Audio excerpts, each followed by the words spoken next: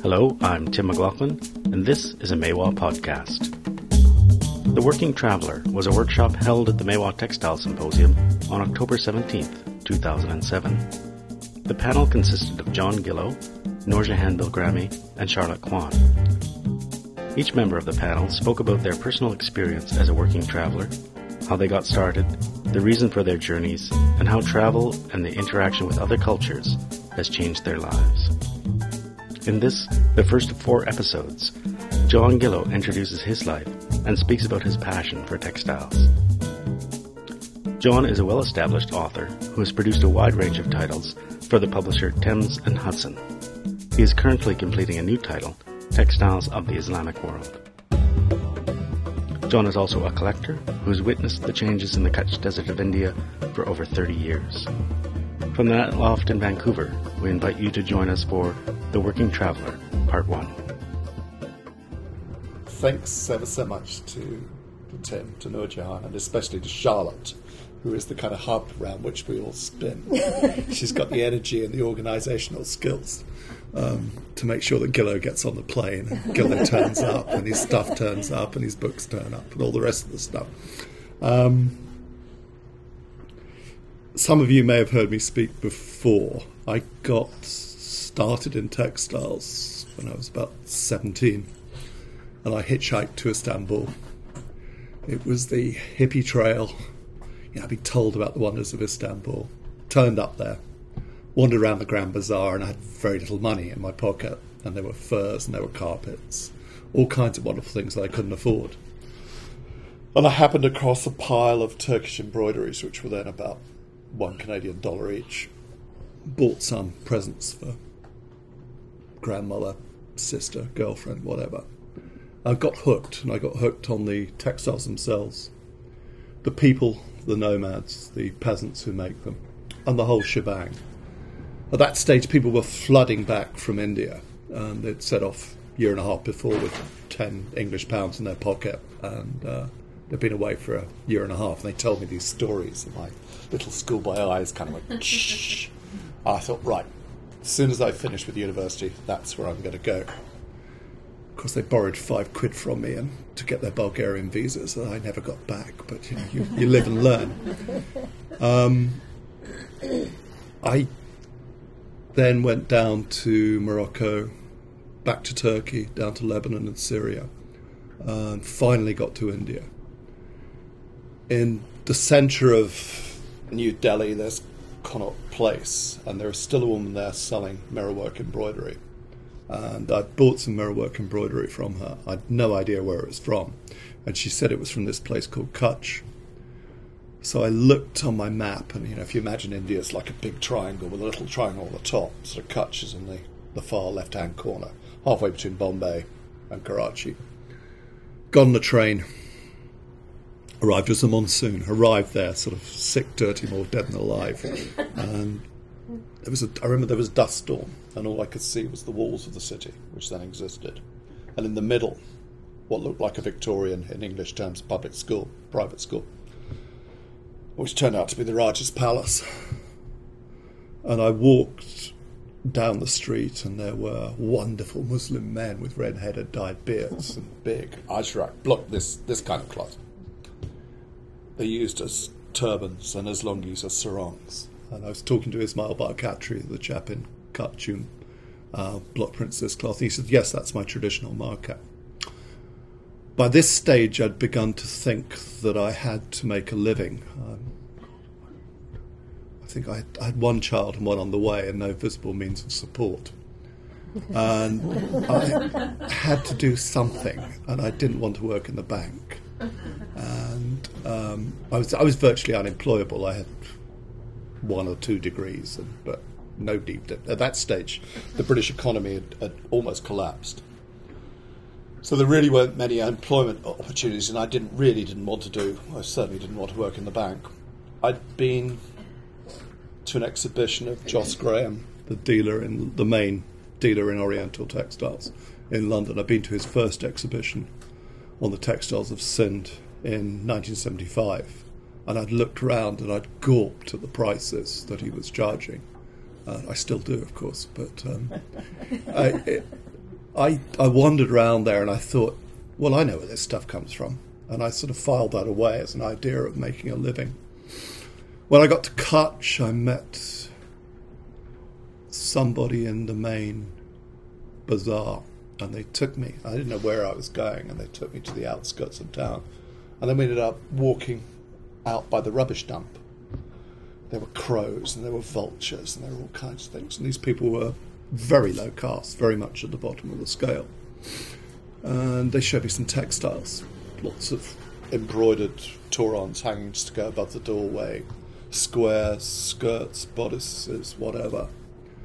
So I sat down and I started to buy things. And I'd already bought things in places like Turkey and Morocco, and I'd begun to find that I wasn't too bad at negotiating a good price. You've got to do, in terms of business, you've got to negotiate a price whereby you can make a profit and keep the business going. And I could do that. And I paid my money, packed my bags up, took it off up to Delhi. I think I posted stuff back home in those days and brought stuff home. Took it back home. I had friends who said, well, put on a show at the local old food shop. So I displayed stuff, marked it, did a little bit of information on what the castes were, what their jobs were, what the farming caste did, what the Rabari, the shepherd's caste did, and how the whole embroidery tradition worked. It was basically a dowry the girl would put together, make costume for herself, costume for the bridegroom, decorations for their animals, quilts, etc. And it was like a test. Look, I'm good with the needle, marry me. It was like a test that she could actually sort of pass. And for a few years, that's what I did. And I also did, a friend of mine encouraged me to give a talk. And the first talk was a sort of shambles. And, I did, and, my voice went up and down, and you weren't quite sure what you were going to say about anything. And I gradually became a business, and I very much concentrated on Kutch and Saurashtra, the other part of Gujarat, where there's a lot of embroidery. I was pretty desperate. I had 2 kids to support and a wife to support, and I wasn't making much money at it at all. And I was down in Bombay, and there were, again, Wagri people. These are the itinerants who collect the embroidery from the villages and then sell it on, usually to another Indian dealer, who will then send it on to a foreigner. But I tended to short-circuit that and go straight to the rubbish dump and find the stuff. And I was talking to some Wagris in Bombay, and they mentioned a big wholesaler in Saurashtra. And I took the train there and looked on the map, and there were 2 towns. There were 2 possibilities where these guys were. And I went to Rajkot, which is quite a big town there, and wandered around the town for a day and found nothing. And then I went to this place, Surendranagar, wandered around, and again I could find nothing. And I was eventually walking past a cotton factory, and I had a name, Ismail Bhai. They were Muslims, these wholesalers. And I mentioned this guy, I just asked a local, said Ismail Bhai, and he took me to this house. And I didn't know whether it was the right, Ismail Bhai is a very common name for a Muslim, so it could be anyone. Got to the door opened, and the son of the family just sort of, right, yes, you're in the right place. And I went in there, and there were literally about 40,000 pieces of embroidery in there. So I stayed there for 3 days. And it was good. Indian merchants are very good. The first time you buy anything, it's all really cheap. And they make sure you get a very good deal. So I got a very good deal on the things that I bought. Transported it myself up to Delhi and got it back. And after that, I had a good source of textiles, and it began to work as a business. The role I've played, and Joss Graham has played, and the other people who went to Kutch reasonably early, was to publicise it. I and Joss Graham and other people to an extent did lectures on Kutch and took photographs and to an extent popularised it and said, look, there is this almost unique place. I was talking to Ismail Baikatri yesterday morning, and he was talking about what Kutch was like 30 years ago. It was a place way out on the edge of India. It's actually related to Sindh in Pakistan across the border. The language Kutchi is like Sindhi, isn't it? They're not, and it was in the old days of British rule, it had been a free port, almost like Dubai. It was a very special place. And then probably about a third of the people wore their traditional dress and lived their traditional lives. So we acted as sort of publicity agents for the place. And of course we have a little bit of regret because it's not like it was 30 years ago. It's full of foreign tourists and it's become industrialised, and other people from the rest of India have come on. It's changed very much. But the effect of this publicity was the textile women of Britain kind of thought, right, that's where we're going to go.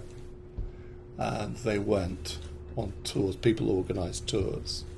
The Embroiderers Guild and other organisations and private individuals organised tours, took them around, went to certain Rabari villages that you go to and you've got good links with, and they began to buy, and the women would sell, instead of selling their old textiles to the itinerants who are almost gypsy-like, they just went, the process was they'd wander around the village and they'd either buy old embroidery directly from it's usually the old mother of the family who's selling her dowry from 30 or 40 years ago, and then selling it along the chain to end up in the hands of people like me who would then try and sell it to you. They would then sell, the women would sell direct to these Western women, and they'd of course get a far better price from the Western women than they would from us. Yeah. Let's be honest about it. We got to make a living out of it. We got to make a living out of it. So at that stage, really, Charlotte and Nur Jahan in Pakistan come in, where you got the wonderful old embroidery, because Kutchi and Sindhi embroidery done before the Second World War was so fine you could faint. It was just, you could look at things. I still find things occasionally now in Pakistan, much more than in India, that make me just drool. That was never going to continue because the social structure had changed, industrialisation had come, even to Sindh has changed. So those kind of the conditions under which people lived to create that wonderful embroidery no longer exist.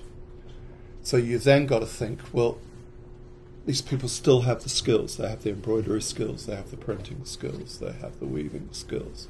What are you going to do? I've got no organisation.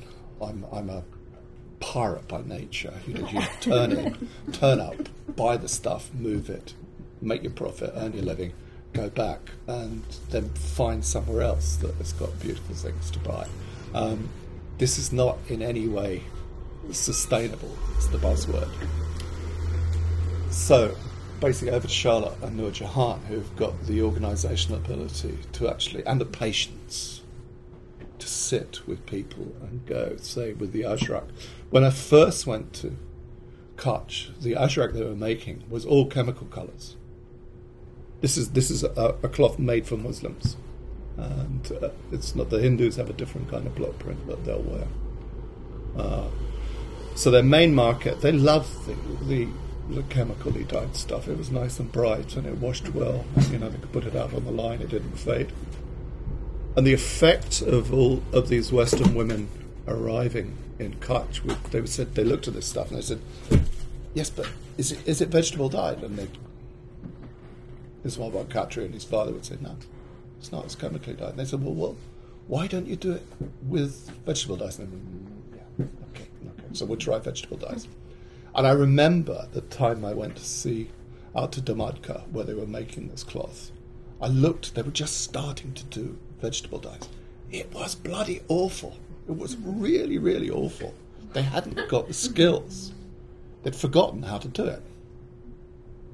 And they were just switching. They were switching from chemically dyed stuff to vegetable dyed stuff for a Western market. The vegetable dyed stuff was only for the Western market, wasn't it?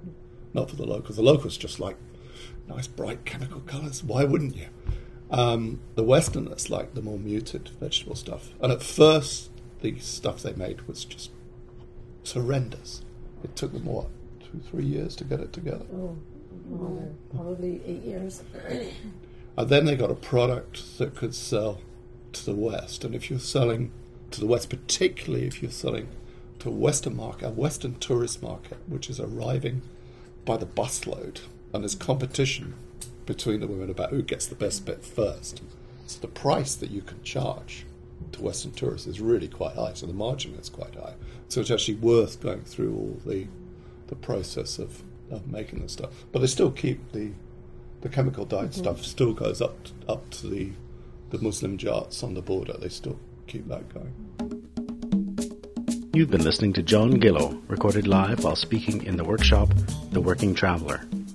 The Working Traveller was presented as part of the Maiwah Textile Symposium and was held on October 17th, 2007. In part 2 of The Working Traveller, Noorjahan Bilgrami will speak about her inspiration and the ancient craft of traditional Ajrak block printing. This episode was first posted in January of 2008. For more information on Maiwah podcasts, visit our website at www.maiwah.com. I'm Tim McLaughlin. Thank you for listening.